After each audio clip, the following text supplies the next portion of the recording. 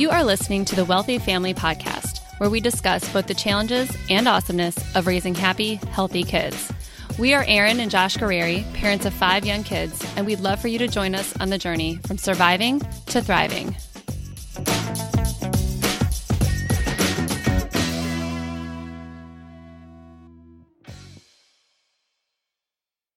Hey everybody, I'm Erin Guerrieri, and this is the Wealthy Family Podcast. If this is your first time listening, thanks for stopping by.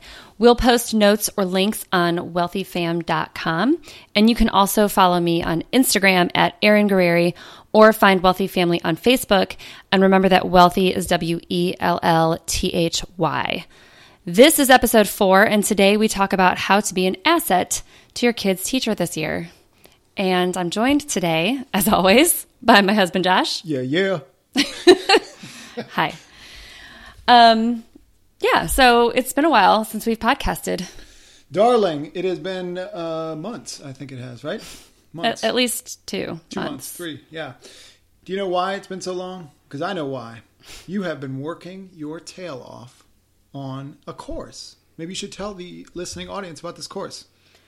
I have, in fact, been working my tail off on an online course to help families figure out how to thrive rather than just, struggling to get by each day. So it's like over 5.5 hours of content and lots of strategies and printables and worksheets and like the real deal course. And yeah. I've had like 12 people in a beta course going through it with me. Shout out to my people. They know who they are. And it's taken longer than I expected, but they've been awesome. And now we're in kind of the tweaking stage for finishing up the course. So we have a hot minute to podcast. Let's do this. All right. So why we're talking about this and how to be an asset to your kid's teacher this year is because... Hold up. I just want to clarify. Erin did not want to use the word ass in the title. Josh did. Erin wanted to make it... What your teachers want to know, right? Yes, because I'm not comfortable using profanity in my stuff. So first of all, it wasn't profanity on the webpage. It's just going to be an A asterisk asterisks. Okay? And I'm comfortable with that because some people act like this. I'm sure I've acted like an ass in the past. And so you got to know. I would want somebody to tell me if this is how I was behaving.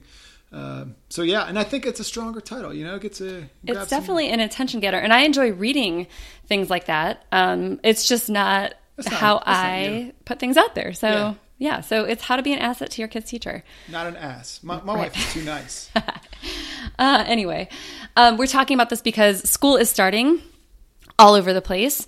And we both used to be teachers. So we come from having worked inside of a classroom and dealing with parents from the other side. And now we are, in fact, parents with kids who have teachers.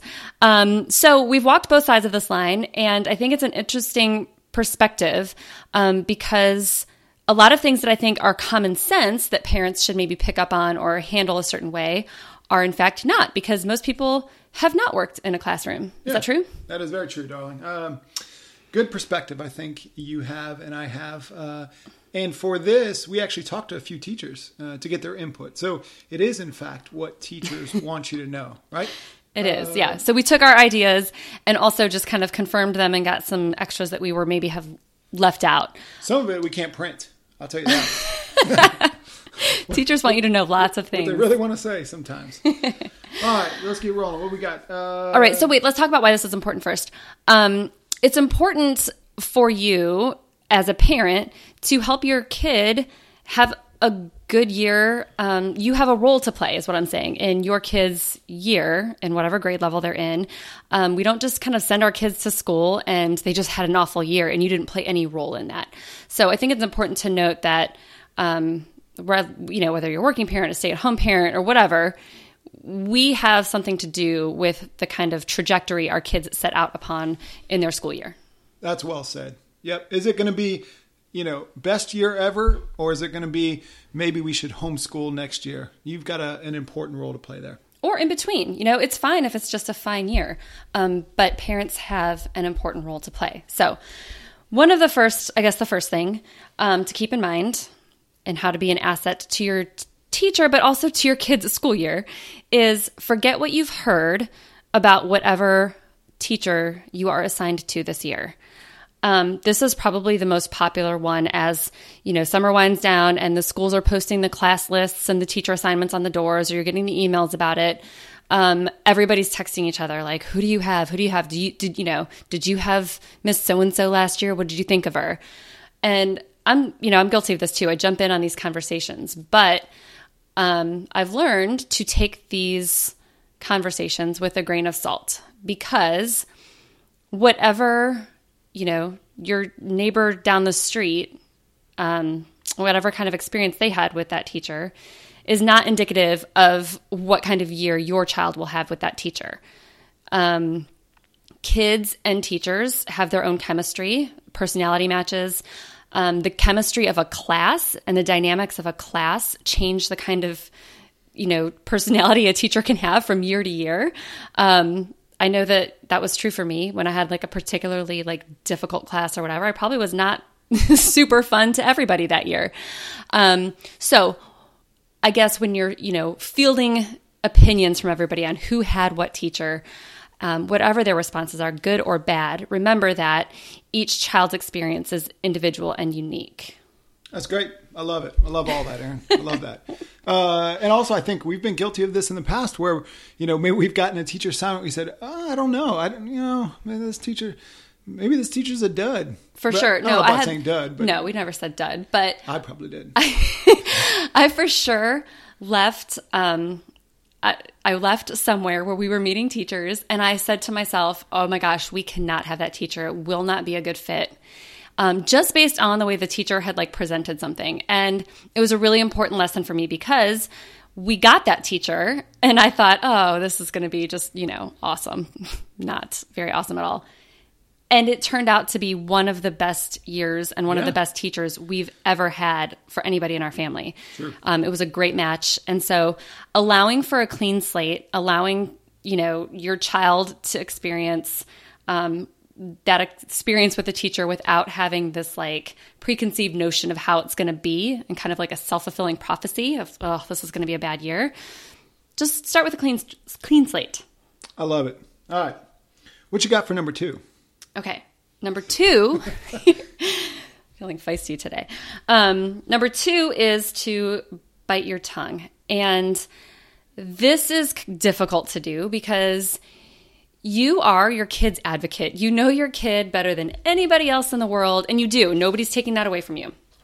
But what is not helpful is to go to your new teacher and spill your guts on everything about your child. Like, his favorite color, what kind of room temperature he works best in, who he should sit next to, who he shouldn't sit next to, his favorite pudding flavor, all of those things. And these are things people have said.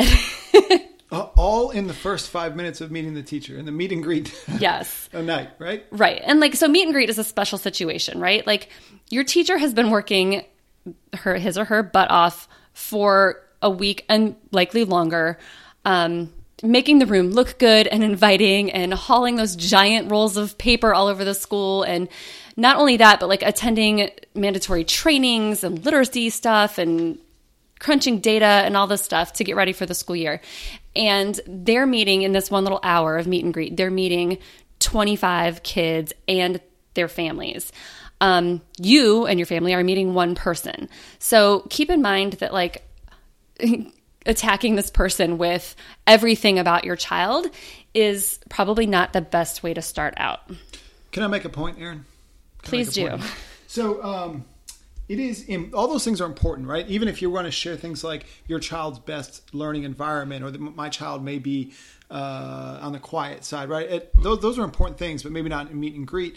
And so I think the suggestion then is give your child some time to be with the teacher for a couple weeks. And if you have concerns, there's a proper way to go about that rather than to grab the teacher and get into a prolonged conversation, at the end of the school day or something. So we always refer to Carnegie's book, How to Win Friends and Influence People, right? You give some positives. Hey, so maybe it's an email that thank you so much for working with my child. I'm so excited about this school year. And then it is, I do have some questions, or you kind of get into, can I set up some time with you? I realize you're busy. Can I set up some time with you to meet? And I want to address these couple things. So the teacher, really would appreciate some heads up and then scheduled time instead of trying to grab them at the end of the school day. Yes, and we'll talk a little bit more about that in a few points down. You kind of like jumped the gun there. That's okay. But read my notes. It is important to note that the teacher has limited time and is trying to get so much stuff done. So, respect that. And also, there's a really important lesson to learn about letting your kid establish a relationship with his or her teacher on his own. And I've been guilty of this too, and we've learned very valuable lessons with this as well. I really thought, I'm a teacher. I'm a special education teacher. I know some things. So I really had wanted to walk into pre-K and explain to the teacher, like, look, these are my concerns. This is where I'm worried. He's usually very this way, and I want him to get here. And for whatever reason, it's probably you, said, please don't say anything to the teacher. Oh, because you self-diagnose all of our kids with... I do. You have said the words, he's on the spectrum. To probably every one of our kids. Out of the spectrum is... It's like a job hazard. You just diagnose everybody. But I didn't say those things for whatever reason. And I didn't give the teacher, just like we were talking about letting your kids kind of get to know their teachers without the preconceived notion of whatever so-and-so said about them. It's really valuable to let the teacher get to know your kid without whatever preconceived notions you've put in their head about your kid. Because what has happened is we found, strengths in our kids that may have not been pointed out or have come to fruition had we said, we really don't think that's one of his strengths. Or, like you talk about your kids, he's just very shy and quiet. And then maybe they are developing this self-fulfilling prophecy of, maybe I'm shy and quiet. But if we don't put those handcuffs on the child, we have noticed in all 5 kids, things change year to year. We are surprised every year by something with one of our kids, where they come out of a shell or, they pull a 180. So, that's the caution there, is to bite your tongue a wee bit. Yes. Let them get to know each other. All right. The third thing is to offer to help. And I know this is like, why? Why would I do this? This is their job. They get paid to be the teacher. They signed up for this. All true. However, and this is kind of where parents, I think, would tend to get annoyed with me maybe. Teachers work all the time. And there's like this huge, you get summers off. And that's a big fat lie, because it's just wrong. Like every teacher I know maybe takes like a week or 2 off combined all summer. And otherwise they're working on lesson plans. They're, prepping things. They're going to trainings. They're going to staff retreats. Come on. No, it's true. Really? Yeah. You did this. I did. And then they're there, in the mornings before school, in the afternoons after school. They are tapped to head up clubs and teams and stuff like that, oftentimes without any sort of stipend or, pay for those extra things. So it is true. Teachers work tirelessly all the time. So let me ask you this, but what if I don't have the time to be PTA president or even class dad or class mom? What am I to do? That's okay, because not everybody can offer physical time. And that, everybody offering physical time would turn into kind of a nightmare for the teacher. But what you can do is you can sign up to do things like, you can just tell your teacher, you have limited time. I work a job in an office. I can't get here. I can't chaperone field trips unless I have advance notice. But what I can do is if you need, shapes cut out, like triangle, laminated, whatever, cut out of lamination, I can do that. Things like that. So around the classroom help. What else? I mean, there's lots of stuff. You could sign up to bring snacks. You can sign up to read a book to class. Read a book to the class, whatever your time allows for. And if you just don't have limited time, let the teacher know what kind of help you can offer. Like, do you need her to, or does she need you to send an email or make a poster or, you know, send in supplies for a project, like a science project that they're doing or whatever. Just let the teacher know that, you know, I don't have a ton of time, but I can help in these ways. And just you offering that help means a ton. That's so good. That is so good. And I also want to note that, you know, sending encouraging like a little note here or there or like a $5 gift card for a coffee would be super appreciated because it's how you win friends and influence people. Well, it is. It's just showing gratitude, and that means a lot to teachers. Word. All right. What else you got? Next up is do your homework, which this one gets me in just daily life. It's not just like school related or whatever, but I'm very shocked often by the number of adults, competent, educated adults who don't read things. Like they'll read like the subject line of an email and think they get it, or a great number of people don't read the newsletter that comes home from the school. But there's problems with that. Yeah. There's lots of problems. Well, the teachers that we've talked to, this is one of the big frustrations when, you know, they drop a child off or pick the kid up and they have questions regarding the field trip or when the library books are due or how much money the lunch is. All of those questions, which have been answered in emails and newsletters home, in meetings, all of that has been announced somewhere. So it's just an added frustration, I think, from the teacher's perspective when they have to continue to answer questions that have been answered via newsletters and emails and things like that. Yes. Sure. And I think it's sending a message that, you know, my time is not important enough to read what you've written. So when I need to know the information, then I'm going to ask you again for it. So it's really like not valuing that person's time that sent the information home. And I think that's sending a strong message. I think you said every time a child's teacher answers a question already answered, an angel loses its wings. I think that's in the Bible somewhere. An angel loses wings. Yeah. Yes. So don't depend on other people. You know, it's fine to ask or text a friend or whatever, but like check the stuff that comes home first. Check the newsletter, check your emails. All that information is very likely in there. That's great. That's great. What we got? Number 5. This is where you kind of jumped the gun, but it was basically about giving the teacher the benefit of the doubt. And we talked about, you know, the importance of scheduling a conference with your teacher if you have an issue, which is very important. If you have a legitimate issue, by all means, take it up with your teacher first. Remember that there's a hierarchy. Like, you know, if you are working in a job in an office or in any sort of thing in life, you don't just jump straight to the top of the chain. And, you know, you don't go to the superintendent and start complaining about your teacher because a homework assignment was graded unfairly, or so you believe, right? So take it up with the teacher. Scheduling time for that conference is important because, like Josh was saying, teachers are doing 1,000,001 things, especially before and after school. So when you just stop by and casually mention something and kind of corner the teacher into a conference, one, that teacher is likely supposed to be on duty somewhere, like a hallway or making sure kids are getting safely to and from the bus or whatever. But also, they're just not prepared to have an educated conversation with you about the topic you want to discuss. So giving that teacher time to like get things prepared and have, I think it's just fair if you're going to have an issue with somebody, right? Yeah, I mean, like you said, benefit of the doubt. So little Johnny comes home and explains something, a scenario. It's never wise to shoot off an angry email. Ever, like in life. Really, yeah. You just kind of use the Abraham Lincoln theory, which was you would write letters and just put them in a drawer and never send them.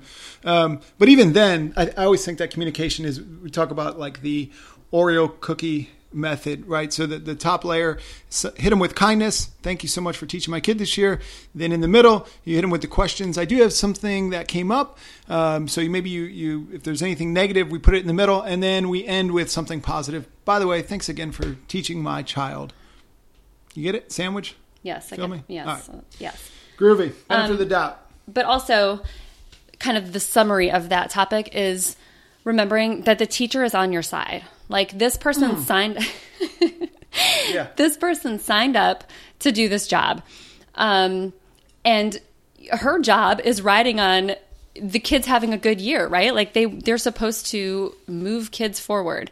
So I think it's easy to kind of get into the mindset of like, oh, this teacher just has it out for my kid or whatever. And I assure you that no teacher I've ever known or worked with has had it out for like one particular kid ever. No, I worked in a school where that might have been the case.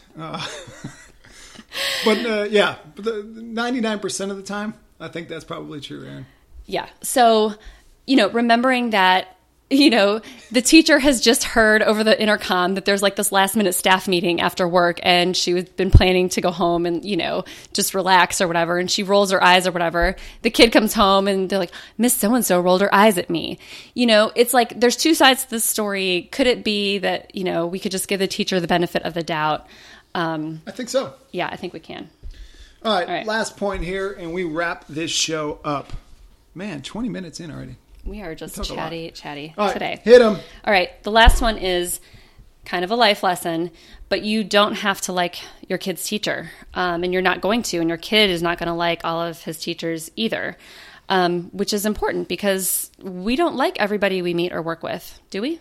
No, we don't, darling. It's just a fact of life, right? I think it's actually probably good that your kid gets a teacher that they maybe don't like, or maybe you don't like. It probably teaches us somewhere along the way. It does. It teaches important lessons. It's not going to be fun. It's not easy, and it can make for a frustrating year, and that's understandable. And if there's obvious real issues, like the teacher is treating your child unfairly or your child has needs that are not being met, those are very serious concerns that should be dealt with.